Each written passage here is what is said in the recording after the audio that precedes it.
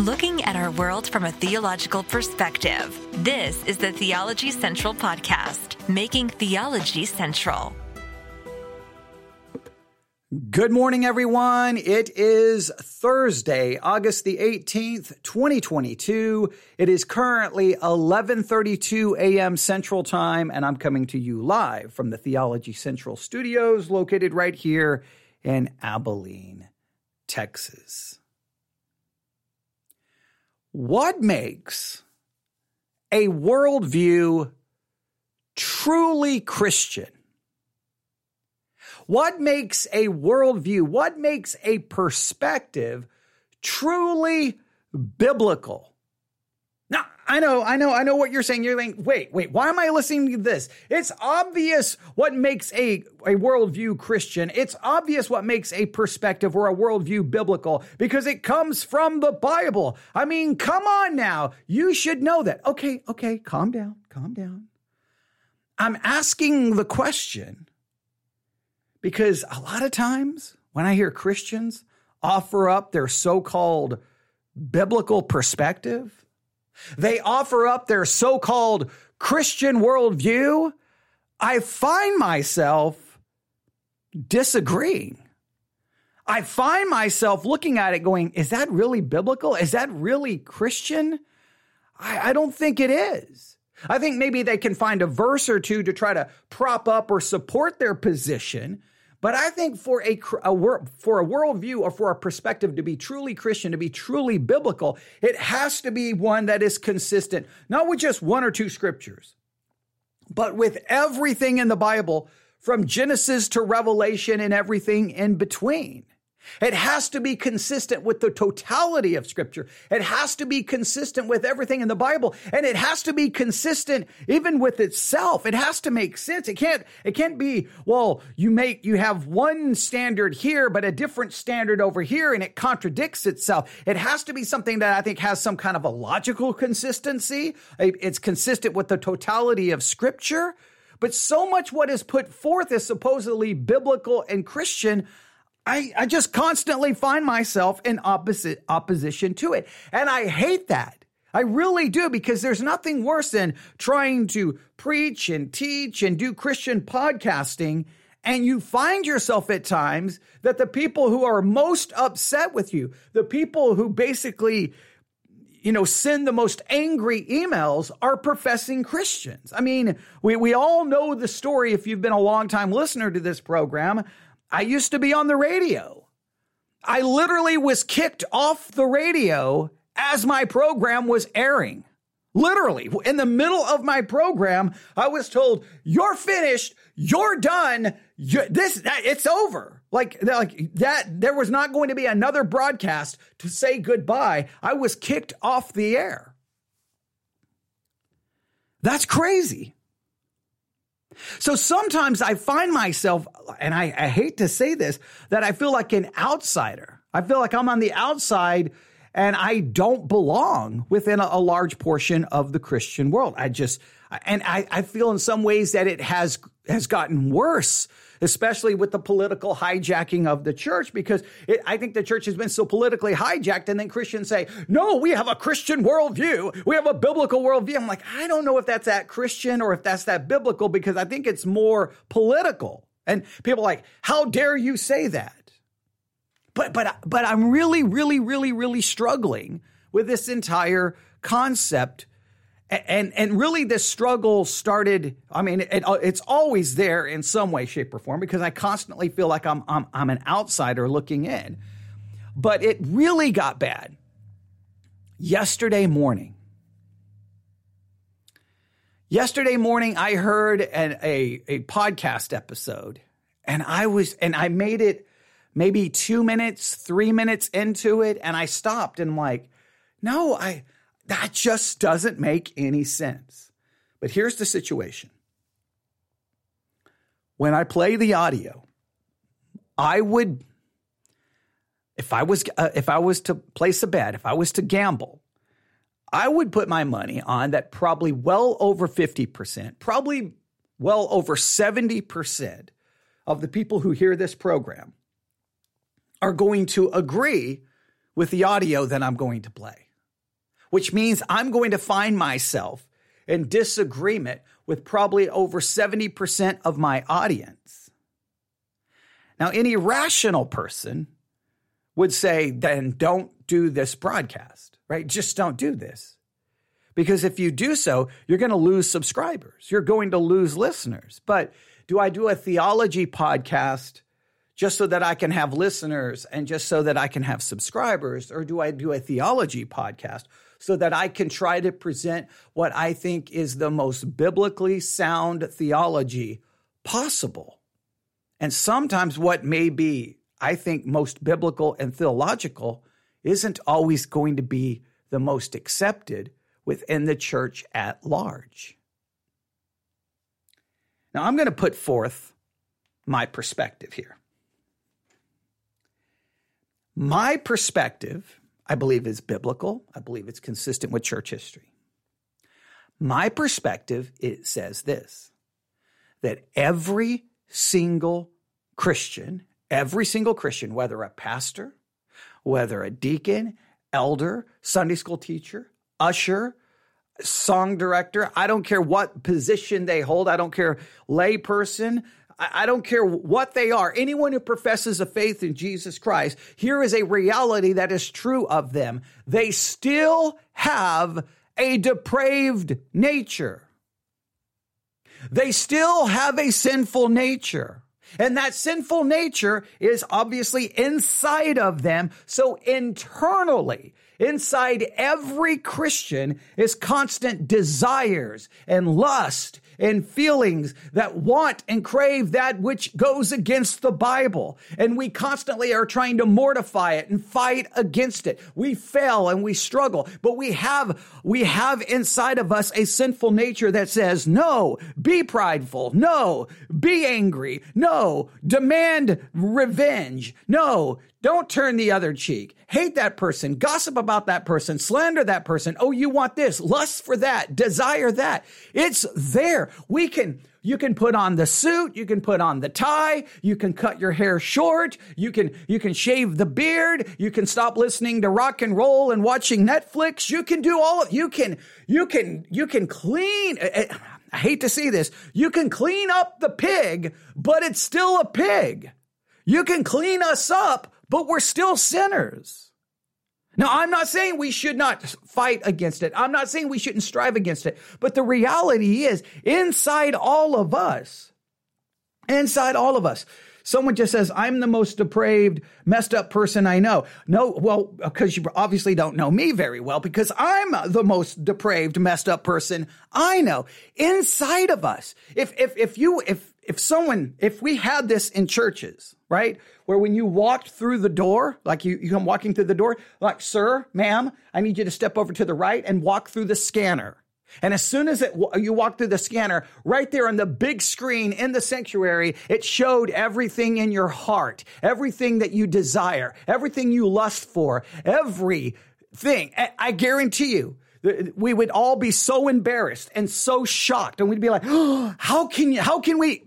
Yeah, until you walk through the scanner, then you'll be like, oh, okay. Because what's inside of us? Yes, we try to fight against it, and we should. But we have to acknowledge what's inside of us. So here is the question. So what makes a worldview truly Christian?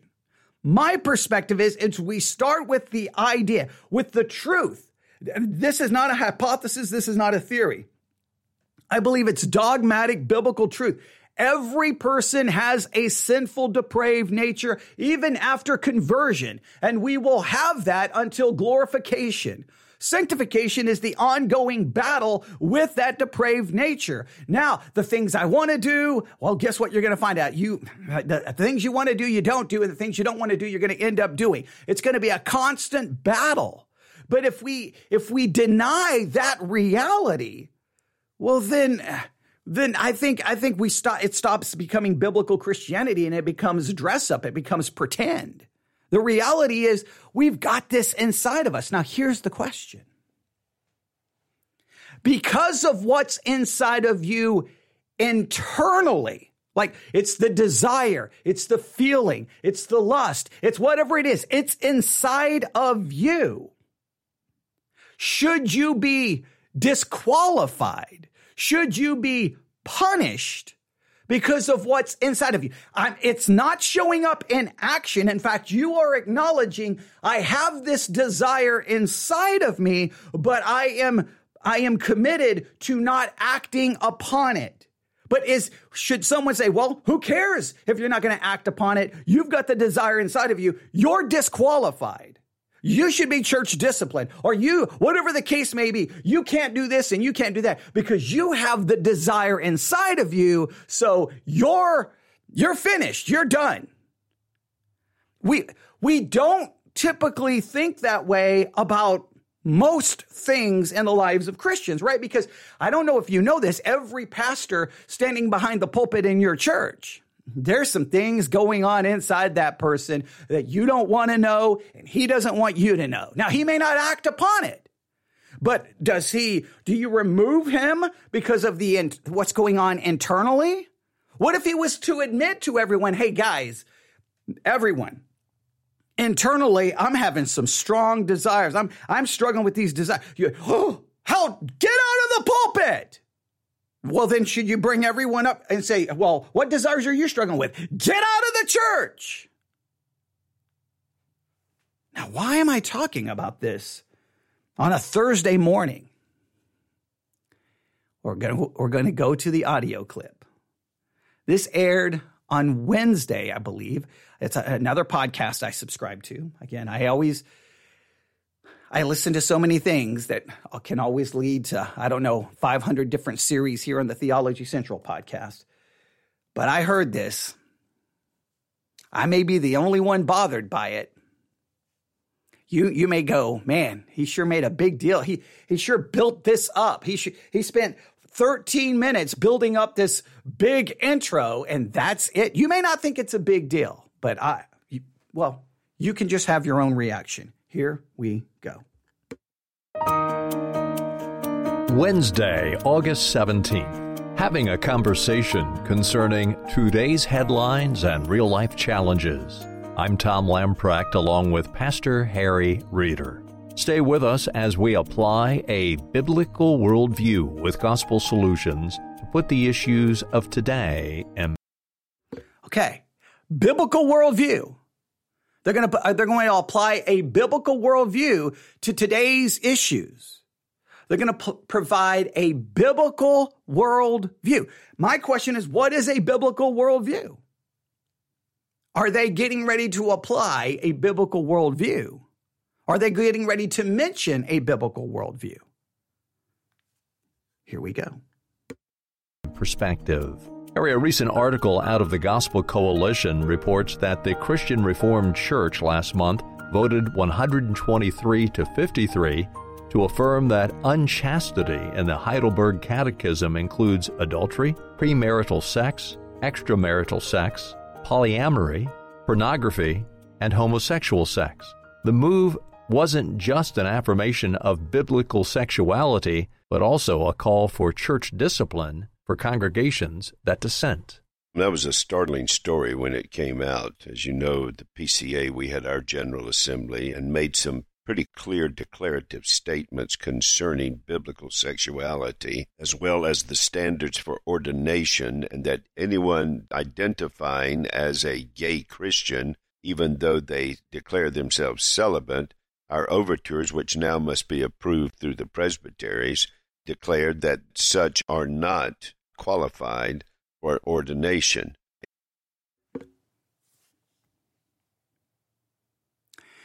So if someone identifies as being a homosexual, this would mean that they acknowledge that they are attracted and they desire a relationship and physical intimacy with someone of the same sex. However, they say that they are going to live a celibate life. That would seem to indicate, hey, I desire this. However, I know that action is unbiblical. I'm going to remain celibate. The denomination he's a part of, I think, is Presbyterian Church PCA, Presbyterian Church America, I think it's what it stands for. His church, they made a declaration, you are not qualified for ordination. You cannot be ordained. You identify as a homosexual. Hey, I'm attracted to people of the same sex. That's what I want. That's what I desire. But I'm going to live a celibate lifestyle. I'm not going to engage in that. Sorry, you're disqualified. Sorry, you can't be a pastor. However, heterosexuals can become pastors, even though they have desires inside of them for probably all kinds of things. So heterosexuals can have an internal desire and be ordained. Homosexuals cannot be ordained because of their internal desire. How is that biblical? How is that consistent in any meaningful way? Now, I know immediately I'm going to get pushback. You're like, no, because homosexuality, I am not saying someone living the homosexual lifestyle. This is someone acknowledging the reality of the desire, but seemingly willing to say, I'm going to live celibate. And it's almost the way he said that. Well, they claim they're going to live a celibate life. They claim. Like there's no way someone with homosexual desires could live a celibate lifestyle because, heterosexuals do such a great job living a celibate lifestyle. Heterosexuals never commit fornication, never commit adultery, never look at pornography, never do anything. It's only homosexuals. Heterosexuals have a great track record of living celibate lifestyles. Great. It's got to be up there with like 99.9%. Give me a break.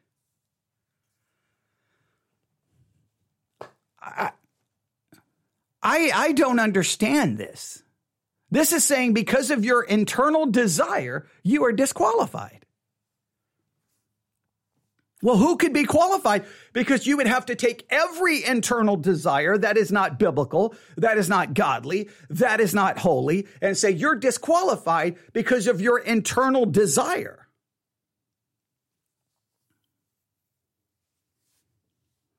That seems to me to be majorly problematic, considering, depending on the statistics you look at, and I know some people hate these statistics, but if you look at it, and most of these statistics come when they poll pastors in an anonymous way, right, where the pastors are not going to be outed. You look at some of the statistics of 50%, 60% of pastors acknowledge and claim and admit struggles with pornography. So wait a minute. So the heterosexual pastor struggling with pornography, it's okay. Now, of course, if he got caught looking at the pornography, then people will be like, crucify him, stone the heathen. Of course, we understand that. But that's one thing. The engagement with it, okay, that's fine. But the desire for it. So what do you do? Basically what this says is, hey, if you have the desire, don't tell anyone. Don't tell anyone. Don't admit it. Now, listen, I am very aware, well, if someone identifies as homosexual, they're going to live a celibate lifestyle. Should they be ordained? The question that should be raised, well, can someone who is not married be ordained? Because some people read the qualifications of the husband of one wife as saying a requirement for marriage. Others read it as, no, it's just saying you have to be basically a one-woman man. You cannot, have multiple wives, and you can't. Most people go with that direct. Well, I don't know about most. There's different perspectives on that. That either it's a requirement to be married, or it's a requirement to only be married to one woman. You can't be a polygamist. All right. Okay. Someone just asked a question. Do you know why he would identify as a homosexual? I think he would say that he has homosexual desires. Now, that's a good question. I think for some, if you come to the conclusion, hey, look, I'm never going to be attracted to anyone of the opposite sex. I'm not. I don't desire that, don't want that, doesn't do anything for me. So clearly, I'm going to identify as a homosexual. I'm not a heterosexual because I don't desire relations with people of the opposite sex. I desire the relationship with the same. So maybe we could, I put it this way. I would say it's an important question to ask. So why do you identify yourself? I think you identify yourself because you realize it's more than just a passing desire. It's just, that's just the way I am. That's just the way I am. I can't explain it. I mean, like, just like for me as a heterosexual, I can't explain, girls, women. When I was young, girls, older, women, okay, they're attractive. That's where I'm drawn to. Okay, I never had to think about it. So I'm a heterosexual because clearly that's where I'm attracted to. That's the direction I would choose to go. Right. So if I did not have any of that and all I did was desire someone of people of the same sex, I think I would possibly then say, well, I'm homosexual. I'm not a heterosexual. But I think it would be a question to ask the person, why do you feel you identify that way? So I think it's a good question to ask. But to me, the issue ultimately is, right, exactly. Yeah. He may only desire a male relationship. Right. That's all they desire. There's not even the hint of a desire for anything else. Can't even imagine. It's just, for example, for me, I could not imagine in a million years any kind of physical intimacy with someone of the same sex. I could not imagine it. I can't even understand it because it goes against everything I am. But if I was sitting here and felt like, well, my desire is only for people of the same sex, I think I would end up calling myself a homosexual. I think I would have to identify that. To me, that's just being blatantly honest with what's going on inside. Now, I know some Christians like, that's impossible. You can't be a Christian and desire that. And whenever I hear Christians say that, I'm like, wait a minute. So someone can't be saved. Someone can't be saved and only desire people of the same sex, but a heterosexual can be saved and desire all kinds of wrong things. That makes no sense to me. I don't think it's biblical. I don't think it's logical. I don't think it's consistent. I think the issue has to be what we do. Now, we have to fight against the desire. Please understand, from a sanctification perspective, sanctification is the ongoing process where I am fighting with everything going on internally, and I'm doing everything I can to prevent what would happen going on externally. But it's a battle. And let's just remove homosexuality from it. There are heterosexuals who desire all kinds of things, struggle with things, and have weaknesses that I'm like, what's your issue? What's your problem? I don't understand that. And then there are issues with me, things I desire and struggle with that you wouldn't understand. So we don't have to understand each other's desires. We have to just acknowledge that we all have them. We all have these desires and these struggles. And then sanctification, I think the only way sanctification works is we have to first acknowledge what's going on inside, right? I'm not saying we have to turn on a microphone and stand behind the pulpit and tell everyone, hey, guess what, everyone? Here's what I've been desiring this week. But we have to at least acknowledge it with ourselves. Sometimes we may have to acknowledge it with someone close to us so that they can be of assistance. So we have to acknowledge the desire. Then we have to fight not only the desire, trying to hopefully replace those wrong desires with right desires, but then trying to avoid those internal desires becoming external actions. That's the whole process of sanctification.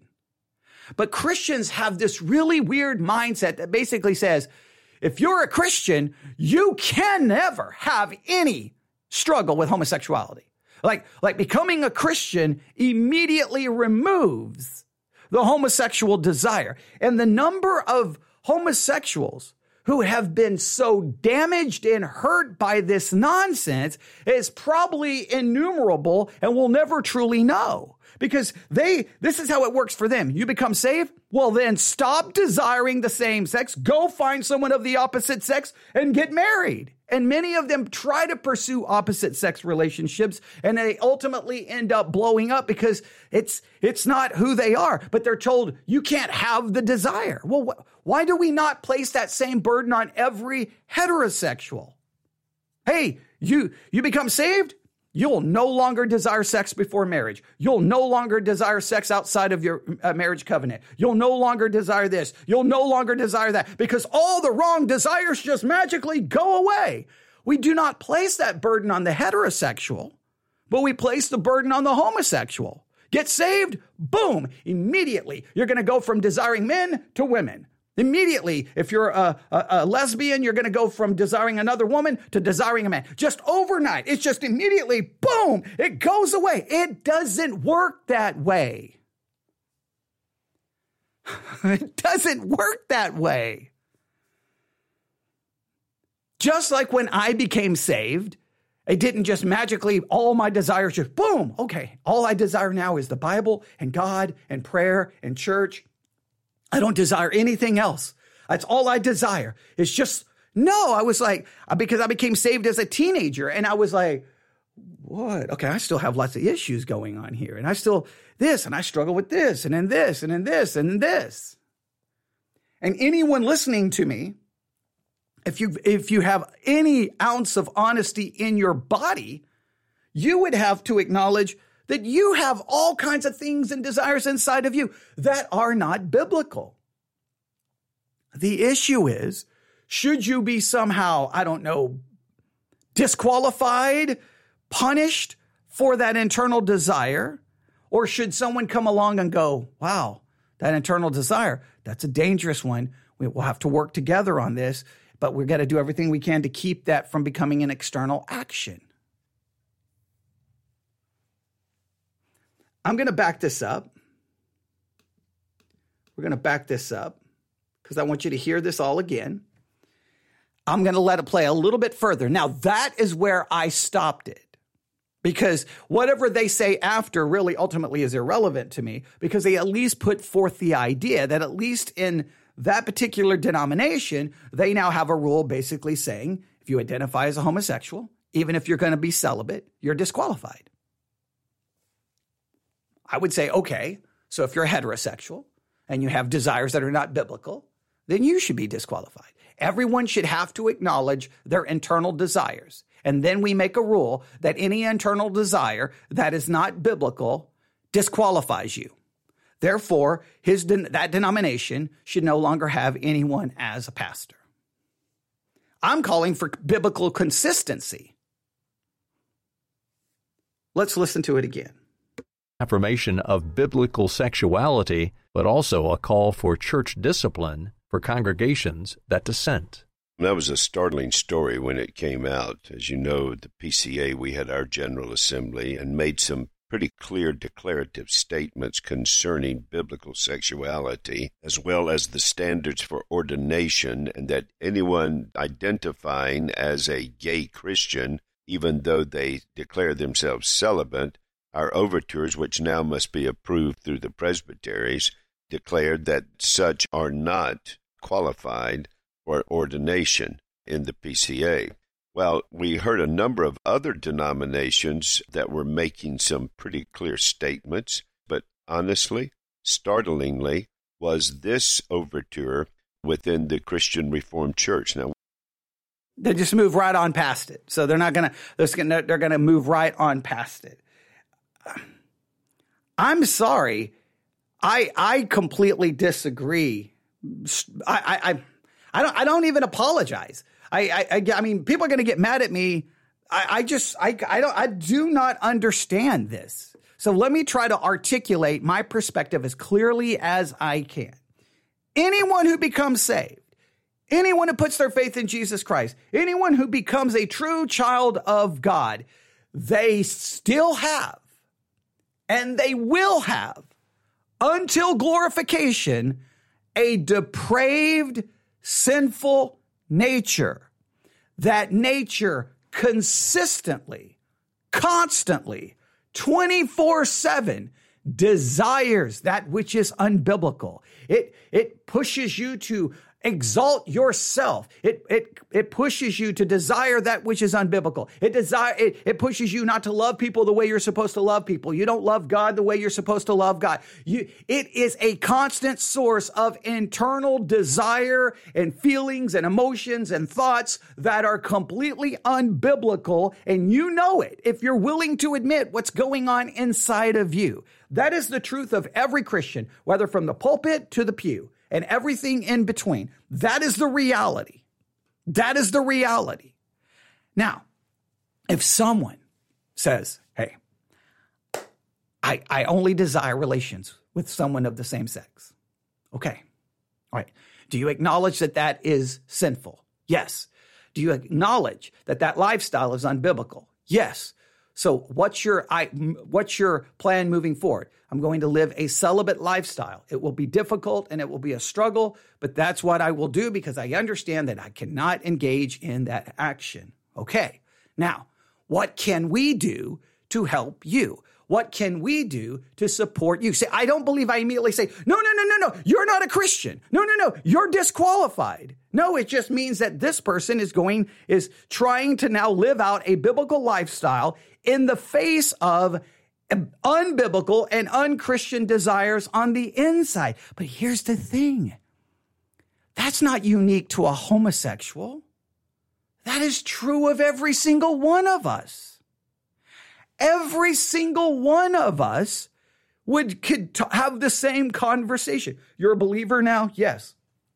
Identify 3 or 4 desires, struggles that you have on the inside that are clearly struggles and desires for things that are not biblical, okay? I've got number 1, I got number 2, got number 3, and I got number 4. What's your plan? Well, I'm going to do everything I can to try to fight against those desires, and I'm not going to engage in that activity. In a sense, I'm going to remain celibate. I'm going to abstain from these actions to the best of my ability. Now, what do we do when people don't abstain from those things? Well, if they're heterosexuals, typically, maybe for the most part, we will forgive and restore and move on. But we have this weird view that if it's the homosexual, the desire has to go away. The struggle has to instantaneously disappear. Why do we say that when we don't place that same standard on the heterosexual?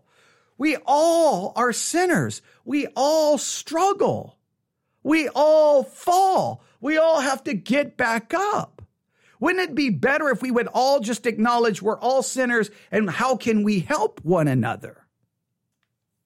I can't expect a person becomes saved and their homosexuality immediately disappears. It's the most ridiculous thing I've ever heard.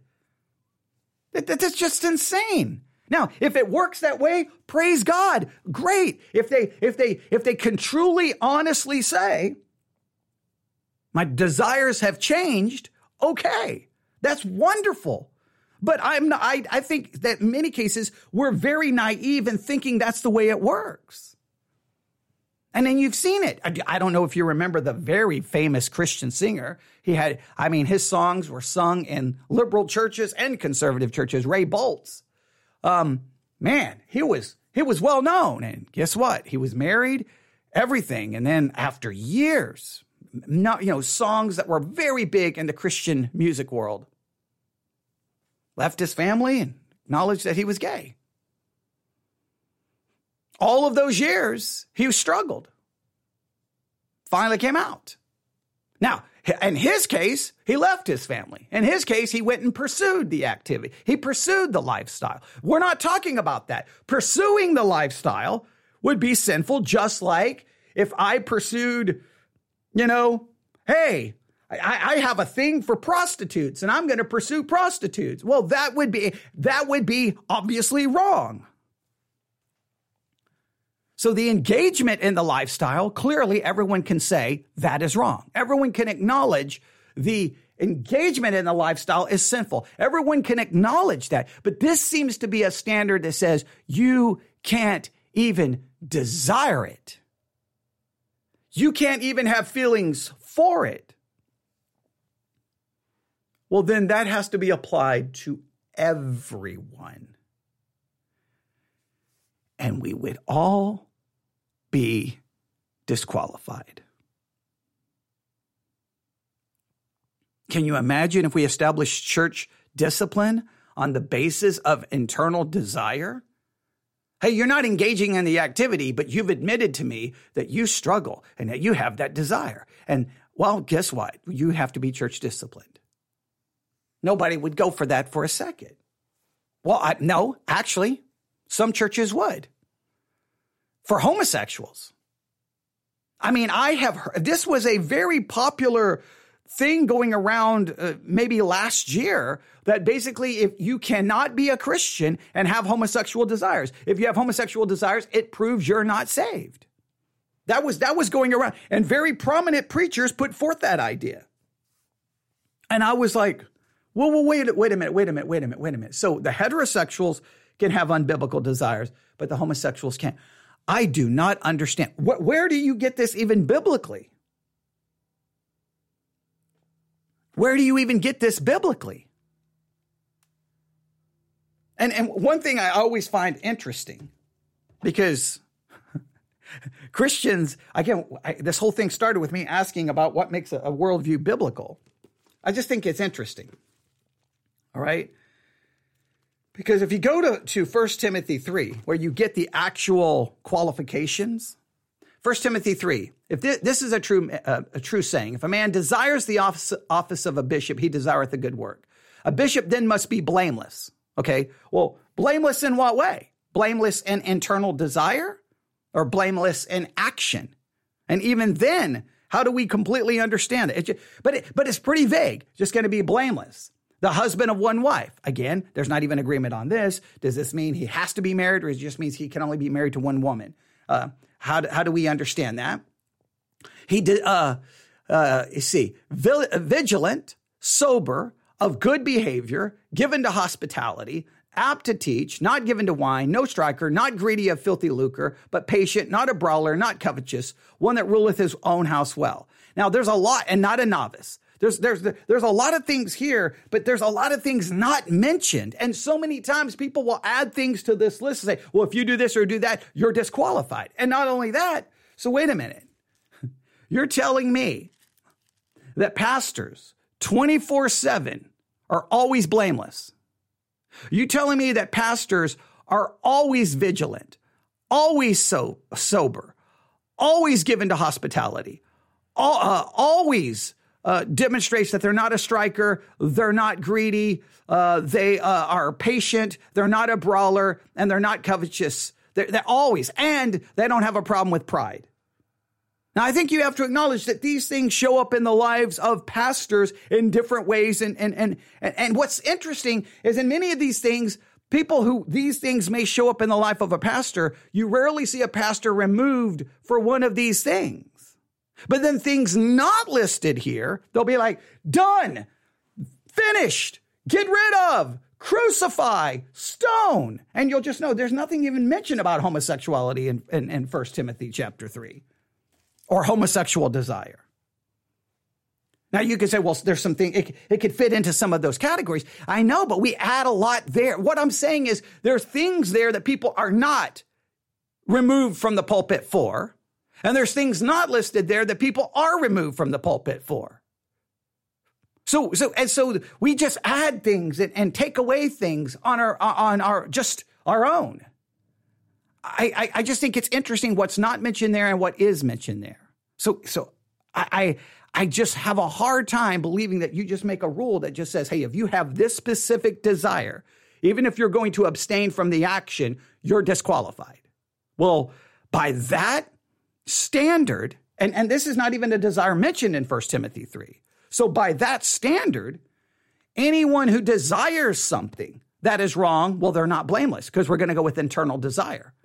Anyone who's not vigilant inside, they're not doing what they're supposed to do internally. They're kind of lazy. They're apathetic, whatever the case may be. They're not sober. They're inside. They are a striker. They get angry on the inside and they get mad. And inside there's some serious greed and covetousness. Well, they would all be disqualified. That you think that tends to go more with the external behavior, not the internal desire. Because the internal desires were all messed up. I think the issue about ordination would be, okay, First of all, we appreciate your honesty that you identify as a homosexual, and we understand that to mean, we would ask for clarification, that you only desire a relationship with someone of the same sex. We appreciate your honesty and openness because that is the key to sanctification in the life of a believer. So thank you. We want you to know that we're here to help and assist you in every way possible. Tell us what to do. We will walk through this with you. We won't stand on the sideline pointing our fingers at you, but we will walk with you through it. All right. So that's the first thing that you would have to have that discussion. Second, we'd be like, okay, and these would be the important questions. Do you believe the homosexual lifestyle is unbiblical and ungodly? Yes. Okay, well, great. We are in agreement there. And again, we will do everything we can to assist and help you with these desires that you are acknowledging are unbiblical and ungodly. What is your plan to move forward? I'm going to live a celibate lifestyle. I will abstain from the action. Well, praise God. We will do everything to assist you and help you. And we just want you to know, you struggling with desires that are not biblical and trying to abstain from them is no different than the people here on the other side of this table interviewing you, because everyone on this side of the table, we have our own desires, our own thoughts that are unbiblical, and we are constantly fighting to make sure we stay, in a sense, celibate and abstain from them. So we are alike, just with different desires and different struggles. So if you will help us, we will help you, and then you move forward.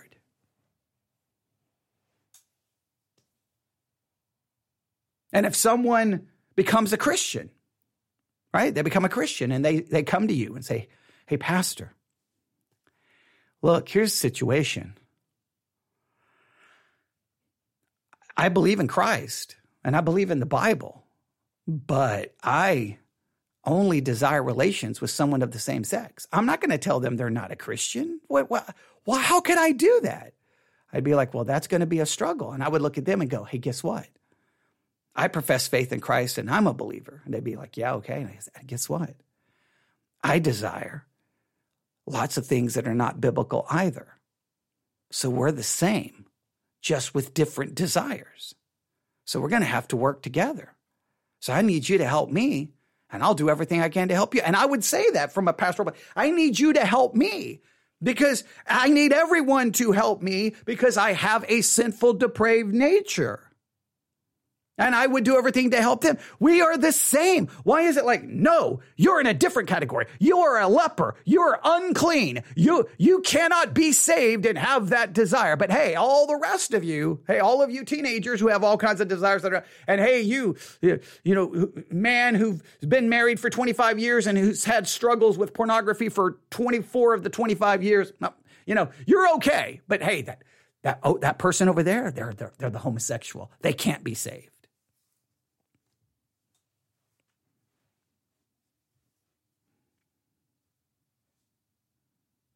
We're all sinners with a sin. And please know, we're not just, remember, this is very important. We're not sinners because we sin.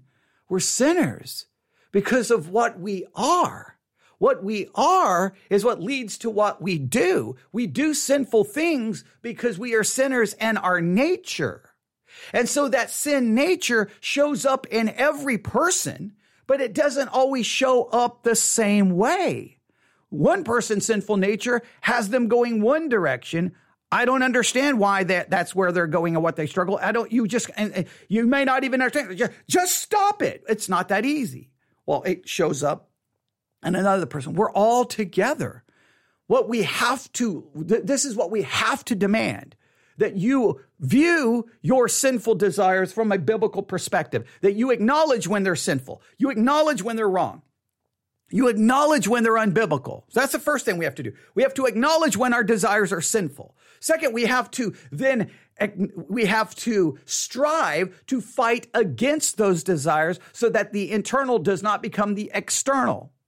I think 3, we have to do everything we can to try to replace those desires as much as possible with biblical desire, with godly desire. And that's a very difficult one. And then next, I think we have to have a mutual love where we're trying to help one another.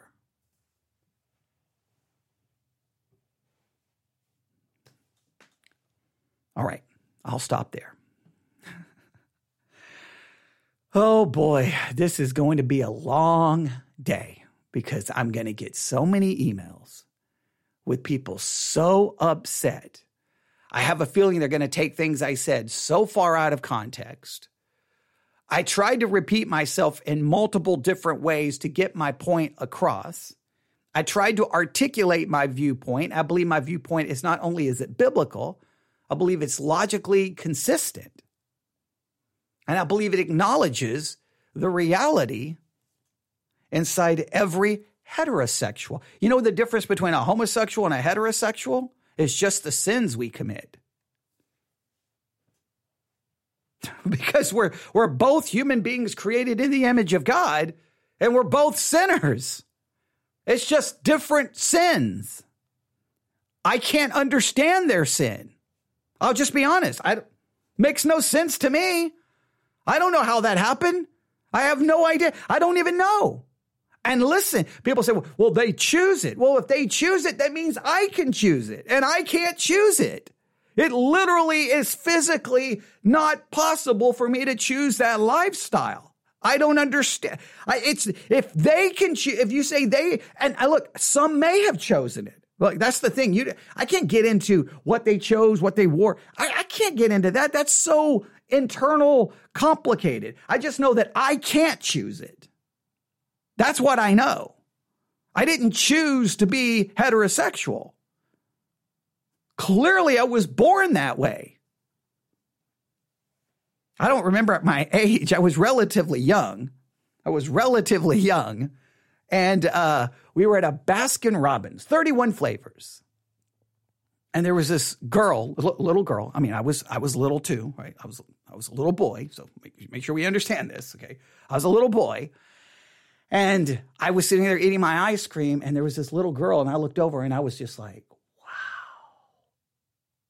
and I think my parents were trying to leave, and they kept calling my name, and I just kept saying, I was just staring at the little girl, and they were like, what are you doing? And I think I got all embarrassed, like, nothing, it's all good. But I think it was very early on, I realized girls are pretty. I like girls. I didn't choose it. It just happened. There was nothing I had to like. This was the moment that I chose my heterosexuality. Well, I don't understand because I don't understand the other. Now, just because I don't understand it, I don't have to understand how sin shows up in the lives of other people, just like I can't necessarily always understand my sinful desires. I don't have to understand it. I just have to acknowledge we all have them and they show up in extremely different ways. So the only difference, let me say it again, between the homosexual and the heterosexual is just the sins we commit and the sins we desire. We're human beings created in the image of God with sinful natures. And salvation is the same for the homosexual and the heterosexual. Faith in Jesus Christ, trusting in the imputed righteousness. And when we become saved, guess what is true of the homosexual and the heterosexual? Immediately, all of our wrong desires do not go away. Immediately, all of those things don't go away. I know someone's going to email me and go, no, you misunderstand. The Bible says that if you're in Christ, you're a new creature. Old things passed away. All things have become new. If you truly believe that's true practically, that would mean the eradication of the old nature from everyone, because everything would have to be new and the old would have to be gone. But you know you still have the sinful nature. I know I still have the sinful nature. So that clearly can't be what that verse is saying. That verse is saying, number one, that is true of us positionally. Before God, I'm a new creature. The old is gone. Everything is new. And guess how I am to view fellow believers as new creatures. And I see them not through the lens of their practical unrighteousness, but I see them now through the lens of the imputed righteousness that's been given to them by faith. So for the homosexual and the heterosexual, we are both created in the image of God. We are both sinners, and the only difference between us is the sins we commit. When we become saved, we are saved by the imputed righteousness of Christ. And guess what? Our sinful nature and sinful desires still persist. Now we engage in the process of sanctification, where we try to fight against those sinful natures, struggle against them, try to keep them from becoming external action, and doing everything we can spiritually to grow so that maybe some of those internal desires will be replaced with more biblical and godly desires. I don't know why everyone makes such a major distinction between the homosexual and the heterosexual. I just see sinners.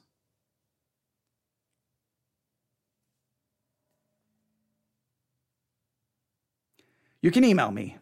Do I really want to give out my email address after this episode? newsif@yahoo.com. newsif@yahoo.com. newsif@yahoo.com.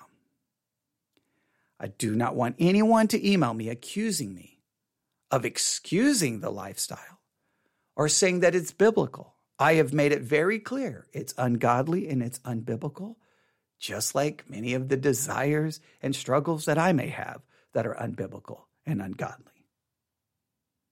So please don't accuse me of that. I look at the standards and I just don't see where people impose standards where there's no standards. My favorite one is one like, hey, look, David committed murder, he committed adultery, but he didn't get to build the temple. See, he got disqualified. God disqualified him. See? So now we apply that to when a pastor does something, he's disqualified. You need to think that through for a couple of seconds because one, David committed murder, adultery. Some would even go so far as say it was rape. Okay. And then guess what? Yeah, he didn't get to build the temple. He just got to write inspired scripture. I mean, come on. He wrote the hymn book of the Bible, an adulterer and a murderer. We wouldn't let that man get near anything in the church in some churches. But here's what people seem to forget. But who did build the temple? How many women did Solomon have? I think he took David's adultery and times it by, I don't know, a couple of thousand. A little bit of hyperbole there. Polygamist, adulterer, who becomes an idolater. Oh yeah, and he got to write inspired scripture too.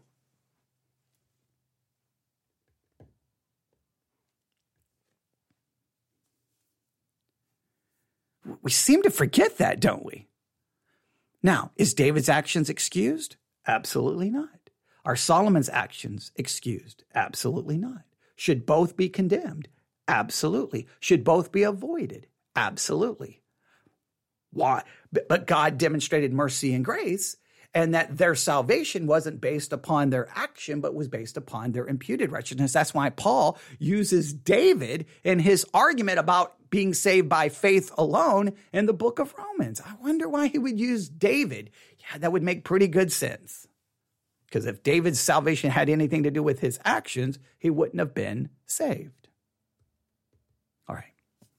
newsif@yahoo.com. I will await the fallout from this live broadcast. I'm assuming I'm already receiving emails. They're going to be pretty mean and they're going to be pretty disagreeing, but I'll let you know what the results are, possibly later today. Thanks for listening. God bless.